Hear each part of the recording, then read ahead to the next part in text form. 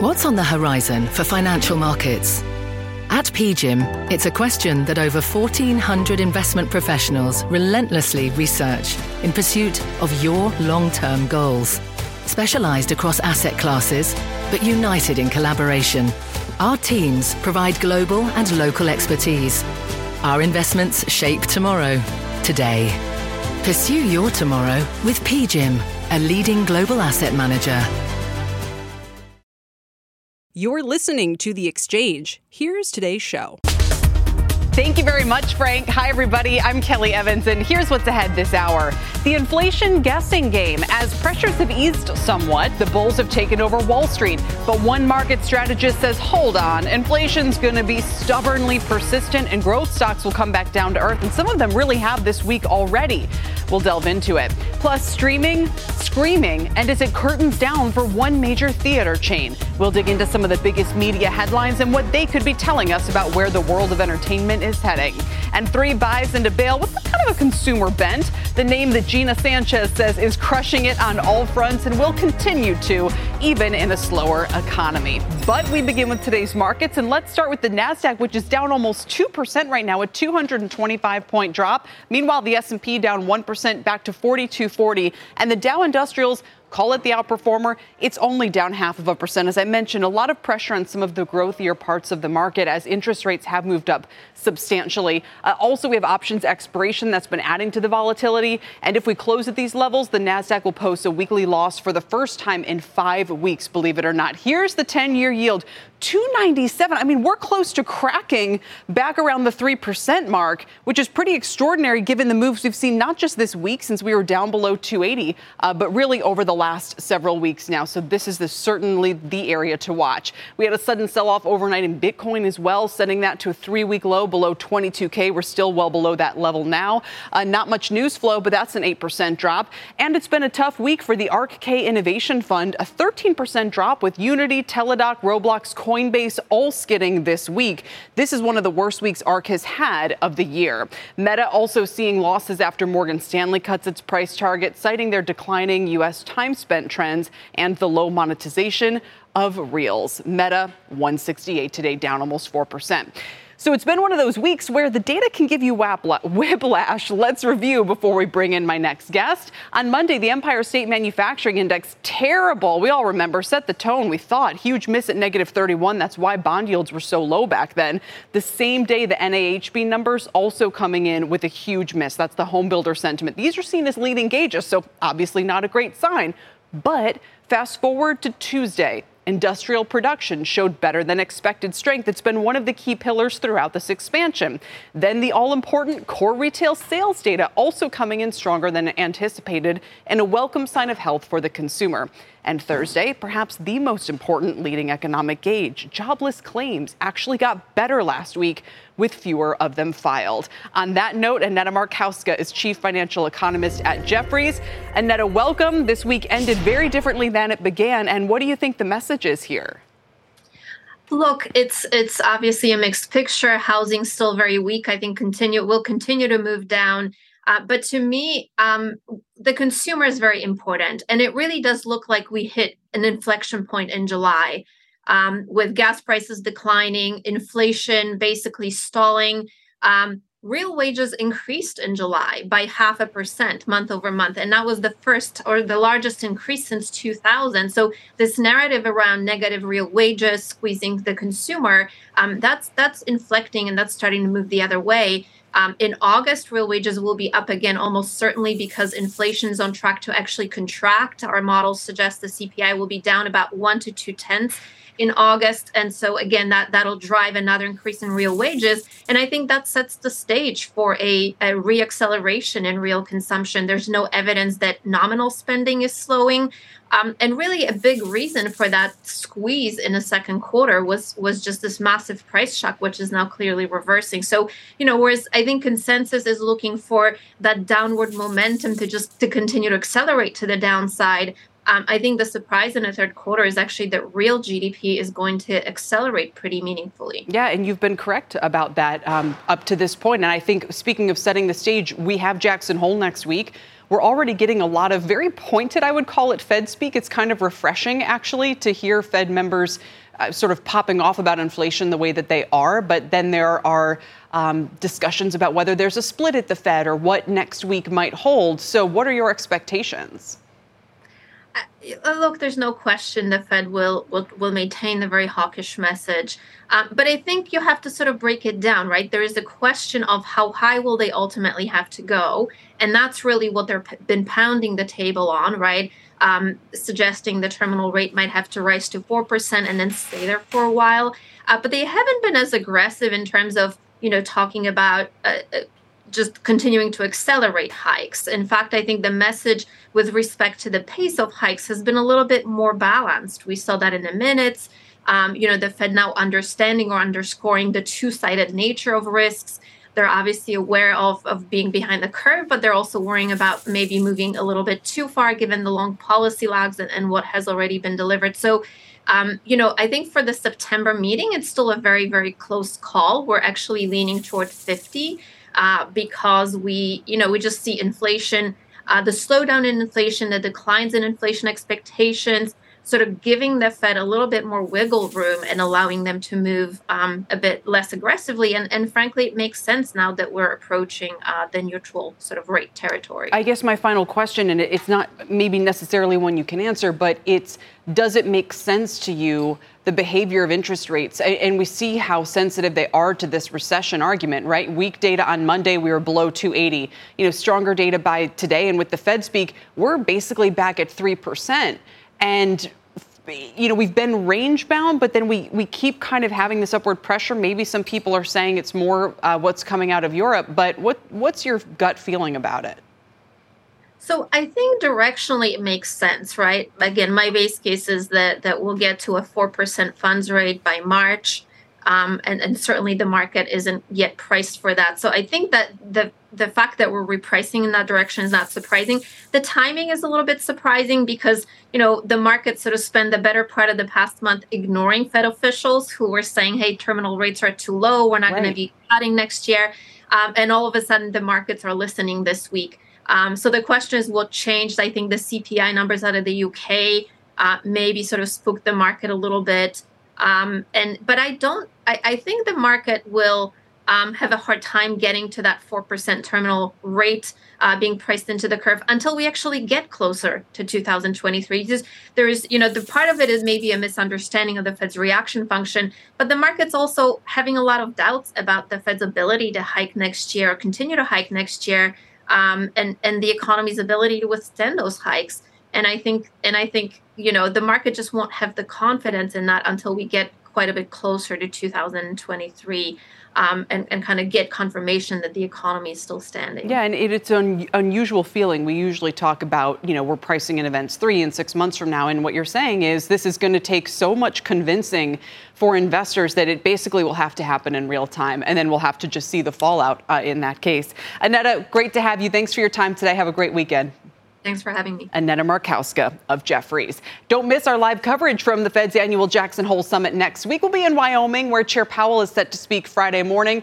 Steve Leisman will be all over it. We cannot wait for that, and you definitely don't want to miss it. Let's turn to the markets now, where my next guest warns, kind of like we heard from Annetta, that inflation could stay high longer than expected, which is also what we're hearing out of certain Fed members these days. Which Fed actions will prove most supportive for the markets? Let's ask Charlie Bobrinskoy. He's the vice chair and head of the investment group at Ariel Investments. All right, Charlie, I guess the question is, there's often perceived to be this trade-off, right? The Fed can be a little more dovish in the near term, maybe. Where do you see it as them having the greatest bang for the buck for the markets? And what's the right course they should take for investors who want to see positive, returns on risk assets for the next several years here? Well, there's the right course that I think they should take, and then there's the course that I expect them to take. And unfortunately, those aren't the same right now. The Fed got embarrassed. The Fed officials who said there was no inflation, and then when there clearly was inflation, said that it would be transitory. And now that it's clearly not transitory, they're trying to say that it's all about an overheated economy. It's not about an overheated economy. The economy is not overheated. It's about way too much money supply and way too large deficits and way too much stimulus. Those are what's caused inflation, and it's going to take a while for it to come down. So the short answer is they should do nothing to provoke a recession. They should not be so draconian in their policies that they send us into a recession, because this economy on its own is in reasonable shape. But I am worried. They were embarrassed, and they're going to try and prove that they've got it now, and that they're going to do some hawkish things. So I am worried about what they're going to do. Meaning you think they're going to kind of overdo it just to make the point of being, hey, we're really serious about inflation. I wonder, and this is going to sound crazy, but would even that be a good thing in the long run? Look, you would know better than anybody the risk that inflation stays persistent here with everything we're seeing in this bizarre labor market and the wage pressures. Maybe it's not the worst thing for them to err on that side versus doing too little. So let's just talk about wage pressures for a little while. Wages are going up at less than the rate of inflation. Wages have gone up about 5% over the last year, and inflation's gone up 8%. Wages went up about 3% last year when inflation was about 7.5%. So there is no real wage explosion. That's just not true.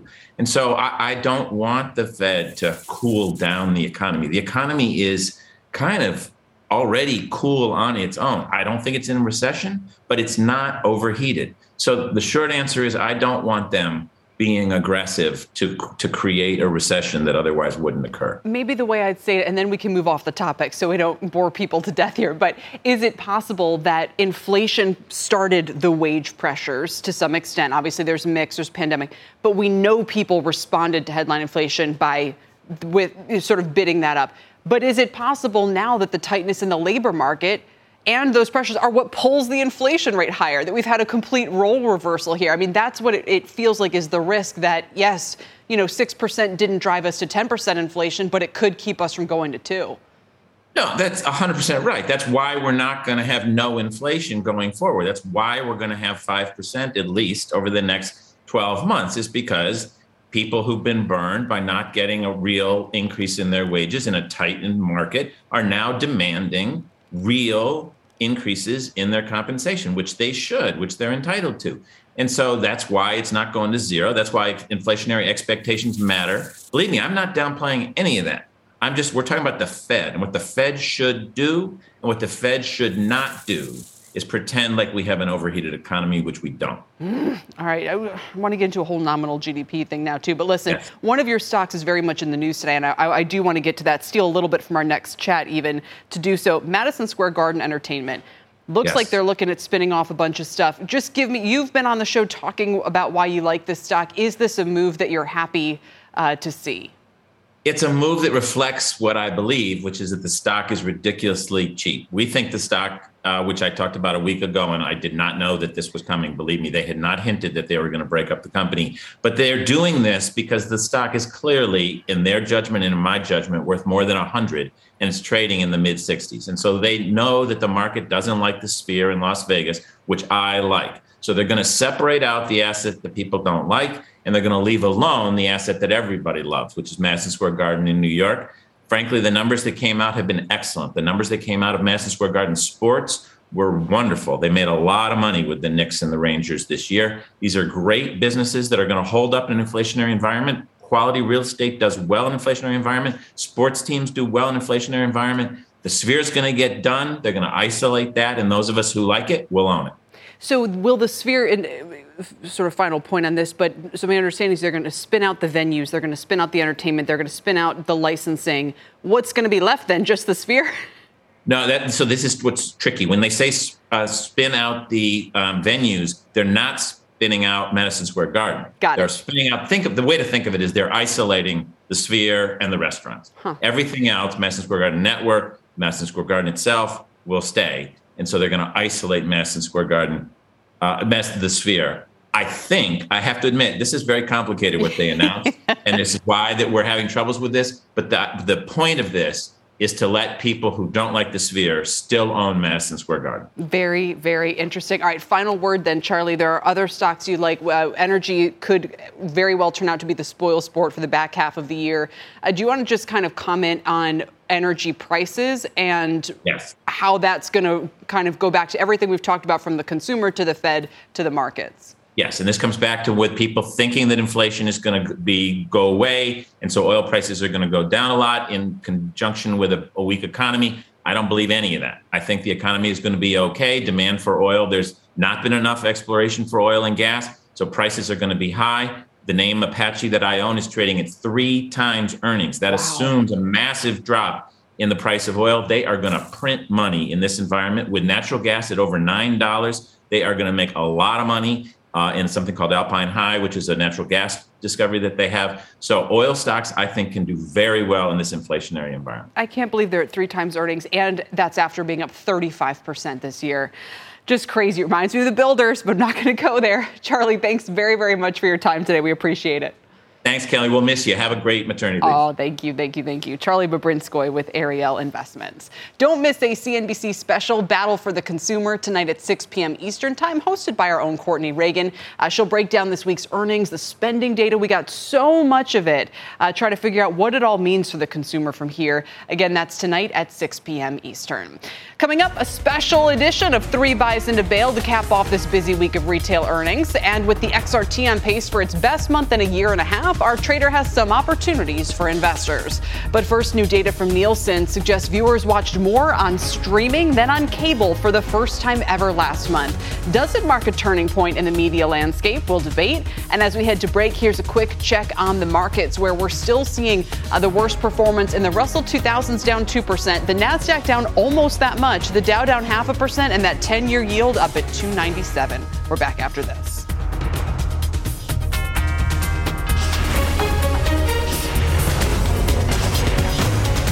This is The Exchange on CNBC.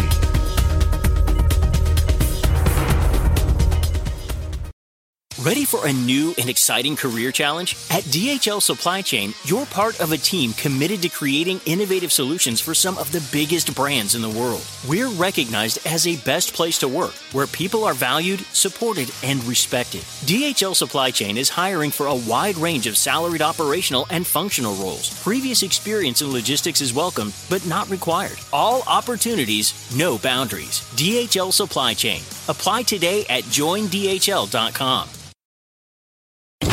Electricity, a big idea that's inspired countless new ones. From powering the light bulb to virtually powering our entire lives. 30 years ago, State Street launched the Spider S&P 500 ETF, SPY. A big idea that inspired the world to invest differently. And still does. What can you do with SPY? Before investing, consider the fund's investment objectives, risks, charges, and expenses. Visit ssga.com for a prospectus containing this and other information. Read it carefully before investing. SPY is subject to risks similar to those of stocks. All ETFs are subject to risk, including possible loss of principal. Alps Distributors, Inc. Distributor. Welcome back to The Exchange. The media world undergoing some major shifts right now, from streaming success to stage fright to movie meltdown. Let's start with Nielsen figures showing for the first time ever, viewers spent more time streaming than they did watching cable TV in July. It wasn't a wide margin, but it was still a win. 34.8% for streaming, 34.4% for cable TV. Let's bring in Ed Lee. He's media reporter for the New York Times and a CNBC contributor. Ed, great to have you here. Can't wait to get your thoughts on all of this. And it just, look, it's obvious even the content companies, they're betting on streaming as their future. Yes, that's been the bet for a while now, ever since Netflix sort of reordered the world. And everyone's sort of been, at first, dipped their toes, but then going full stream, I guess you could call it. So we've seen this story before. We knew this was going to be happening, right? I think this is an interesting milestone. They just sort of edged past cable. But the key to really the way to think about this is, this is a gradual shift. This is not like a thing where it's a flip of a switch and all of a sudden now everyone's watching streaming instead of regular TV. People will continue to watch regular TV, especially broadcast, given their hold over the NFL. I mean, they just renewed a media rights deal with the NFL that costs like $10 billion a year. So people are still going to be tuning into broadcast and probably still some cable, given the sports that are still on there as well. It's more a question of how much sports is going to remain versus how much more, you want to watch everything else on all the other streamers. It's a great point, because actually it was this summer in kind of the sports quiet period that I felt like our household made the switch. And even something, we were watching the Tour de France, and it's on Peacock, the NBC streaming service. Yes. And next thing you know, we're on that and then watching other stuff. And it was like, wow, I felt we can be dinosaurs, but I felt like, no, this is kind of, we've made the leap. And the sports test this fall will be a big one. I mean, Amazon will have NFL games. So I'm not sure how relevant. Exactly. Yeah, I mean, and those Nielsen ratings suggest that this is the future. Amazon's going to have Nielsen ratings and advertising. And even for sports, it feels like it's going to be all about streaming. I think you make a great point. I think, to the extent that streaming is really, really winning just in terms of hearts and minds, it's the sports. I tune into Peacock for Tour de France as well as a Premier League. It's huge on Peacock. The other streamers as well, whether it's ESPN Plus or, I think Paramount Plus has sports as well. Whenever I'm tuning into a streaming channel, it's going to be for the sports first. So I think that's where the main sort of draw is going to be. Everything else is sort of ancillary to that. Yeah, and then I didn't even know there was going to be a Tour de France Femme, and then I'm watching that. I mean, it's just Anyway, it was kind of a fun experiment in the whole thing, but it's obviously more than an experiment as it looks like it's taking over the landscape. Speaking of the landscape, what's going on with MSG? We talked about this with Charlie Babrinskoy last hour, but a spinoff of Madison Square Garden, shares of MSGE are popping today after they announced they're exploring the spinoff of the live entertainment business that has the venues, entertainment bookings, and the licensing agreement with the Knicks, Rangers, and regional sports networks. 5.5% pop in the shares, Ed. What is this really all about? Yeah, so I watched the segment earlier. I think Charlie's right. I think it's a response to investors not liking the weird mix of businesses that were in this. I mean, they split off the entertainment and the sports business 2 years ago, and the investors seem to like that. Now it's like, well, why do you have this weird restaurant and sort of Las Vegas business tied into this? Like, what does that really mean? Especially during the pandemic when a lot of sort of live and hospitality things were just not doing that well. So fine, Jim Dolan, he responded. He said, okay, let's split this thing off now. And you have the restaurants in one corner, and then the other venues like MSG, as well as the cable networks, the regional sports networks, in the other thing. That's the thing they're spinning off. I think it's a smart move. I mean, if you're an investor, you want these things to be separated because they are very disparate types of businesses. At the same time, you then have to now look at, well, the media business is that much more naked, right? It's still sort of the bigger part of the business, but it is structurally challenged, right? Like regional sports networks, they were all the rage not too long ago, but it's getting harder for them to justify the high rates that they continue to charge the cable operators. So that's going to be hard going forward. Yeah, no, it absolutely. That has been, it felt like it turned on a dime, really. And that brings us to what's happening with the movie theaters. The Wall Street Journal reporting that Cineworld, the owner of Regal, is preparing to file for bankruptcy within weeks now as they struggle to rebuild attendance following the pandemic. How much has, Ed, do you think AMC's meme stock moment distracted us from what's really going on in this business? Right. I mean, this is a clear example. If you operate movie theaters, you either have to be a meme stock or you file for bankruptcy, right? These are not great choices. And I think you hit the nail on the head. I think the whole AMC trade has sort of obscured the bigger picture, right? Which is that movie theaters, they're not doing so great. There are only so many Top Guns you can release in a given year, and even despite the strength of Disney and the Marvel franchise, there's going to be a lot of off years. And I think the whole sort of the culture of going to movie theaters has really shifted. I mean, people are staying at home or they're going to other things. They're not spending as much. There are still inflationary pressures. Going to the movie theaters was a cheap form of entertainment. Certainly cheaper than a Broadway show or going to like a theme park the way, that Disney has. So that was always the sort of the value of it. Now it's sort of like, well, that's not so cheap anymore. And, I think movie theaters are sort of at this crossroads of like, what do they really want to be? Do they want to still be that cheap entertainment? They probably can't charge as much as they used to, or certainly not at the concessions. Either that or they have to go high end. They have to make it like such a great experience that you're willing to shell out more money for it. So the identity of movie theaters, that's the challenge for them. Has there been real differentiation between what AMC is doing and what the likes of Regal or others are? And should we just expect at some point, it used to be so important that you had multiple players in this industry. It's obviously not anymore. Could they collapse it all with a name like AMC kind of taking the crown? Maybe they've been more innovative, more tech first, whatever you want to call it. And I don't know if that still has, antitrust implications, but I do wonder. There are antitrust implications to that kind of consolidation, though at the same time, they're so structurally challenged. Like it probably needs to happen in some form. But even after that, let's say that goes forward and that's allowed. I mean, what do they then do? I mean, AMC did try that tack towards subscriptions not too long ago, and that really did not work. You know, there's always a small segment of the user base that were sort of like abusing it, and they were losing money on that. And so it was an interesting idea. They tried to innovate, but it really didn't work. Maybe it was a failure of execution. Maybe they can go at it again. But I don't really see what that sort of technology solution is, other than, you know, they become their own streamer in a weird way, which that sort of defeats the whole purpose. So I don't see what that solution is going to be. Of course, I'm not in that business, so I'm not necessarily the best person to think about that. But again, from an outsider's perspective, as an investor, their structured challenge, I just question the whole value of it going forward. They really need to shift how they think about themselves is my estimation. Are they high end, low end? You know, if they're neither one, then I don't think consumers are going to see the value of it. All right, well said, Ed. Great to have you here. Thanks so much. Ed Lee with the New York Times.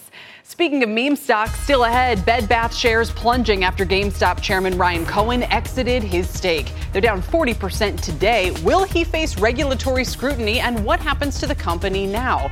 We'll explore. Plus, it's no secret that lower-income households suffer the most from high inflation. So how are they changing their spending habits? The numbers and the companies most affected. As we head to break, here's a look at the Dow heat map with J&J and Merck, the healthcare trade, leading the way today. About 10 stocks are in the green. Boeing and Salesforce, the biggest laggards, with the Dow overall down 217. We're back after this.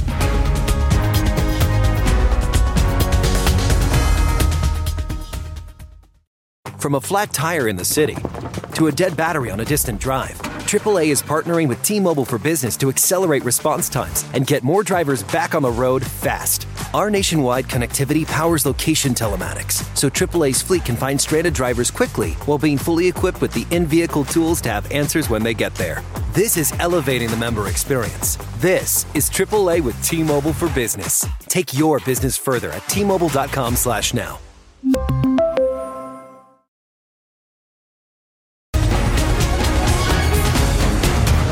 Welcome back to the exchange. Dow was down 319 points at the lows, so we're about 100 points off that level, but you can see the red arrows across the board. The Nasdaq down just about 2% now. Shares of Wayfair are plunging after saying they'll cut 870 jobs, or 5% of the global workforce, and about 10% of its corporate team. These shares are down 84% from their pandemic highs of 369. DoorDash is ending its delivery partnership with Walmart next month. Ends a 4-year agreement. The shares of DoorDash are down about 3.5% now. They've come off their lows. And Starbucks is dissolving its COO role at the end of the fiscal year. The current COO will be transitioning to an advisory role before departing the company. Remember, interim CEO Howard Schultz also leaving Starbucks at the end of the calendar year. SBucks shares down about 4% since he took over in April. We could get an update on the CEO search at the company's annual meeting next month. Starbucks down 1.5% today. Over to Tyler Matheson now for a CNBC News update. Tyler? Kelly, thank you very much. And here is your CNBC News update right now. The nation's largest employer, Walmart, expanding its abortion coverage for its 1.6 million employees. According to an internal memo and effective immediately, Walmart's healthcare plans will cover abortion services and travel costs for employees and their family members who are insured through Walmart when the pregnancy presents a health risk to the mother. The U.S. government is setting aside doses of the monkeypox vaccine in advance of more than a dozen planned pride parades over the next few months. 50,000 doses will be allocated based on factors like the size of the event and risk of the attendees. Officials say they are sending up to 2,000 doses to North Carolina for a parade this weekend. And after a summer of flight delays and cancellations, the Department of Transportation is telling airlines to improve customer safety or they will force them to. Customer service, or they will force them to. The DOT also announced that it is creating a website that it hopes will easily show each airline's policies regarding cancellations and delays. And tonight on the news with Shep Smith, the latest from Ukraine. More Ukrainian strikes behind Russian lines. Are they able to push the Russians back? More on that tonight on the news. Meantime, Kelly, back to you. All right, Tyler, I'll see you soon. Thank you. Coming up, a special consumer edition of 3 Buys into Bail to cap off a big week of retail earnings, including this name up nearly 40% from its lows 2 months ago. Can the retail rally roll on? That's next.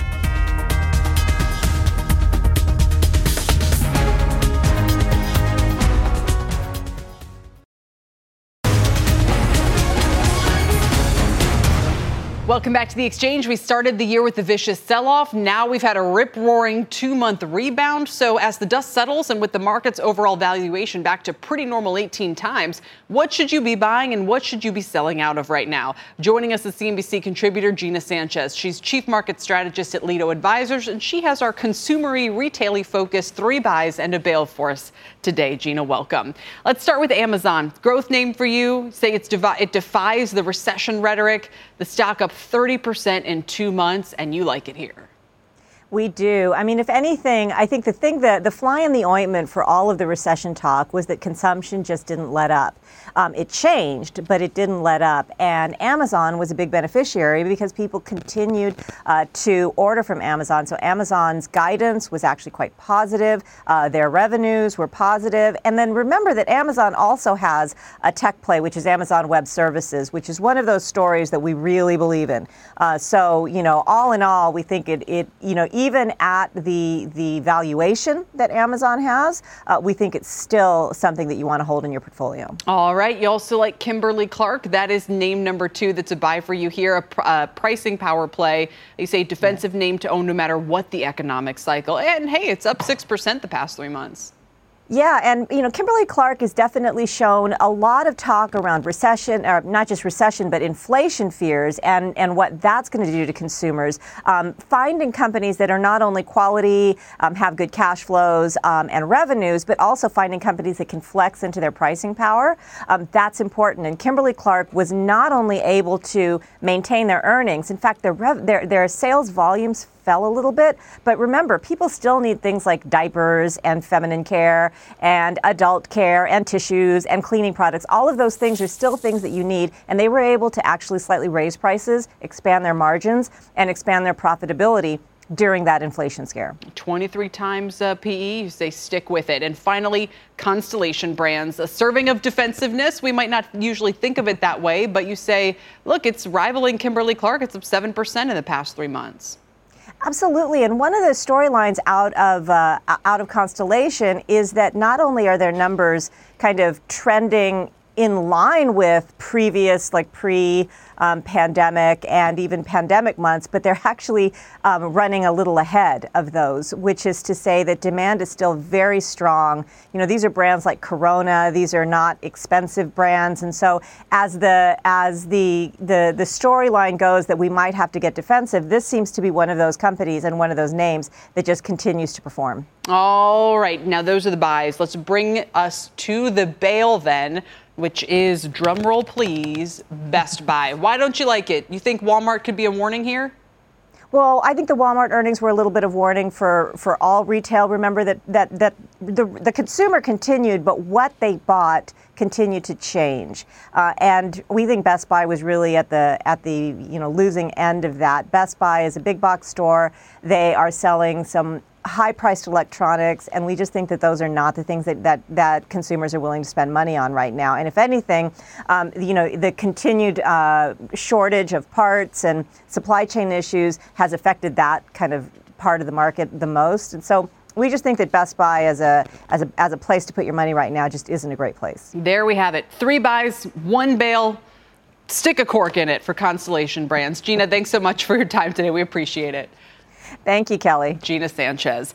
Still ahead, another retailer shares a Bed Bath sinking on news that activist investor Ryan Cohen has cashed out of his entire position in the company. They're down more than 40% just today. We have the details of his hasty exit next. As we head to break, let's get a quick check on markets. The NASDAQ is at session lows, down almost 300 points right now. That's more than 2%. The Dow down 262. Don't go anywhere.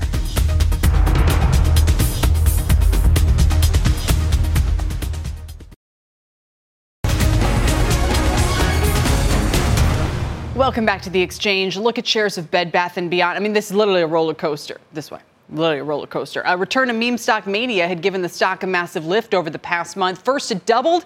Now shares are plunging, down 40% today on news that activist, investor, and meme trade celebrity Ryan Cohen has sold his entire position in the company only 5 months after taking a major stake. Let's get out to Leslie Picker with the timeline and the details behind this exit. It is all the talk of the town, Leslie. It certainly is, Kelly. Behold, before our very eyes, the disappearing meme-ium. That's what happens when a meme stock erases the premium garnered from an investor with a cult-like retail following after he or she cashes out. Let's take a step back here. As you mentioned, the timeline. It was a little more than 5 months ago when Ryan Cohen, the billionaire founder of Chewy.com and GameStop chairman, revealed his stake in Bed Bath & Beyond, accompanied by a letter to the board pushing for changes. The next trading day, on March 7th, the stock soared 34%. That nearly mirrors today's price action, with shares down about 40% currently on news last night that Cohen cashed out the entirety of his stake.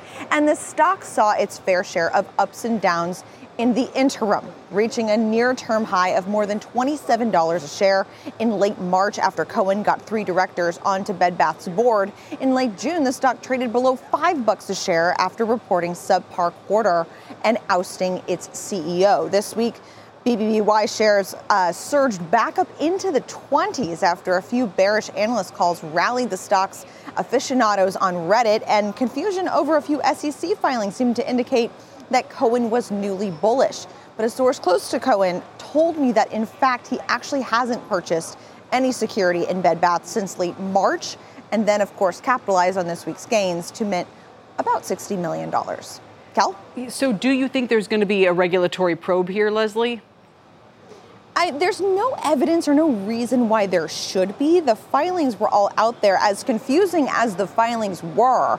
And this is something that I talked about earlier on Squawk on the Street, the fact that it wasn't totally clear from the filing, if you're a retail investor or someone who's not as familiar with them, that the new filing earlier this week, it looked like he was buying new calls that were super, super out of the money, super, super bullish. And it wasn't clear that he actually had disclosed those earlier, that there was a buyback that changed kind of the percentage of his holdings because it shrank the denominator. So it made it look like he was owning more, but really that was just due to kind of some technicalities surrounding the stock. So I think it's more on the education side of things where there needs to be changes made, because the filings themselves can be confusing for people who may not necessarily call themselves professional SEC filing readers. He's on Twitter. I mean, he could have clarified the miscommunication. I also wonder where it leaves the company itself. This has been quite a distraction, an opportunity. I mean, everyone's been saying, if you're going to see the shares pop, go ahead. If you're going to issue equity, try to save the business. Like, that's the time to do it. And now maybe that window is closed. Yeah, I mean, that's the key question now. I was just reading about Kirkland and Ellis and some other restructuring experts who are going to be quite busy in the next few weeks, just with a whole host of situations. It's unclear what the future holds for Bed Bath, but of course, one of the big benefits to finding yourself as a subject of a meme stock is that you can take advantage of a higher valuation. You see the difference between Cineworld right now and what's going on at AMC. Same business model, 2 of the biggest theater operators. Cineworld owns Regal Theaters, and Cineworld is now reportedly prepping a Chapter 11 filing, preparing to go bankrupt essentially, whereas AMC is issuing, doing this new issuance that will start trading on Monday. It won't raise any money for them because they've kind of tapped out on that front, but it's a new separate class of shares that they could one day potentially tap that well. Great point. What a dizzying ride it's been for all of these stocks. Leslie, thank you very much. Trying to sort it out for us, our Leslie Picker. Still ahead, my next guest has been bullish on the muni market all year, but says things are starting to change. She doesn't necessarily mean for the better. So where is he finding value, and what are 3 potential headwinds? We have that next.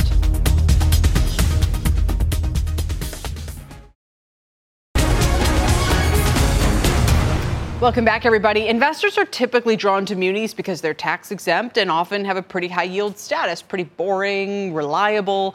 But Refinitiv Lipper is showing outflows of $220 million this week, $635 million last week. And now that the Inflation Reduction Act is passed, there could be more headwinds ahead for this piece of the fixed income universe, like deteriorating credit, the minimum tax rate, and poor technicals.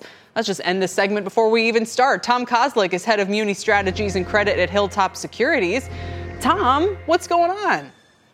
Yeah, thanks for having me, Kelly. I appreciate it. So, one of the things that I spend a good amount of time, not just in the last year or two, but over the years doing, is explaining to our clients, based on the things that are coming out of Washington, the sequestration, that the 2017 Tax Act, how those types of events are going to positively or negatively impact public finance, right? Fiscal policy in the last year and a half has absolutely had an impact. The Rescue Plan Act was very positive. I mean, that is one of the reasons of why it is that I've been talking about this golden age of public finance, because there was $650 billion that came out of that Rescue Plan Act last year that is flowing directly to public finance entities. But then again, the infrastructure package that passed last year really was kind of a credit neutral. But where the Inflation Reduction Act is concerned, I'd say that is shaping up to be kind of a dud. I mean, to tell you the truth, if not, and that might even be understating it, because the tax policy that was included in that 15% corporate tax rate, that there was an inadvertent, I think, way that is going to limit participation of some large banks and large insurance companies, and that's in tax exempts, and that's not necessarily going to be a good thing for municipals. That's a really interesting point. Let me go back to what you said, that basically you're becoming more concerned now about state and local finances post-pandemic. You think the pension issues are going to come back to the fore? Mm-hmm. So there's a very positive credit landscape right now, but I would not describe that positive credit landscape as being structural. It's not structurally positive. It's not necessarily going to continue year to year. The numbers are going to look good this year. The numbers are going to look good next year. The reason for that is because of all that federal money. So what I'm concerned about, what I'm talking to investors about right now, is I want them to trade out of some of the state and local governments that have, where their pension liabilities are larger than what they should be. That's one of the big things that I'm talking to investors about right now before the credit landscape really deteriorates. And that's obviously top of mind. A lot of people own this stuff. I mean, there are parts of the market you think will continue to do well. You actually like mass transit and transportation. You like healthcare. Is that right? And that's a little bit of an against the grain call, to tell you the truth, because there's so much headline risk right now about transportation, the future of work, and how transportation and mass transit is going to react. The numbers still don't look good. But I think what's going to end up happening where mass transit and transportation is concerned is I think that there are going to be solutions for funding, and I really like going against the grain on that one. One of the other things that I really like is kind of mid-tier healthcare. That's another place where I think municipal investors can find some additional yield. Do you overall, so we know we started this year with a very challenged performance in the asset class. Now we have rates starting to go back up again, that nearing 3% on the 10-year. I mean, do you expect this performance to dip back in the red in the months ahead? I think that there's going to be some volatility where that's concerned. That being said, when you compare where the absolute level of where we are now and where we're likely to be over the next 3 to 6 months compared to where we were in January and February, I really like where we are, where yields are concerned. And most of the municipal investors that I'm talking to are looking at this from a more long-term horizon. And so they really like where yields are kind of on a relative basis. All right, Tom, we'll leave it there. Great to check in with you. Thanks for your time. Thanks, Kelly. Tom Kozlik with Hilltop. Still ahead, rising food prices hitting lower-end consumers particularly hard. It's changing where and how much they spend. That could actually be helping this stock. The name and why next. Also, take a look at shares of Occidental Petroleum. U.S. regulators have authorized Berkshire Hathaway to buy up to 50% of its common stock. Berkshire filed an application with FERC, the Federal Energy Regulatory Commission, back in early July for permission to make this purchase. We know they've been involved with the shares for quite some time. Oxy is now up 6.5% on news that Berkshire could buy up to 50% of the company. We're back after this.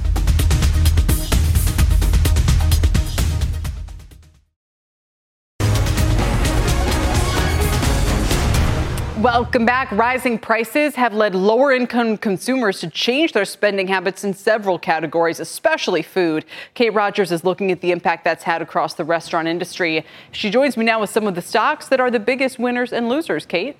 Hey, Kelly. Well, we've heard all earnings season long about consumers at different income levels seeking value, with some brands emphasizing the lower-end consumers starting to pull back a bit. New data from NPD Group underscores that point in the food space broadly, with lower-income consumers stretching dollars both at and away from home by eating more frozen and shelf-stable foods and also cutting back on restaurant visits.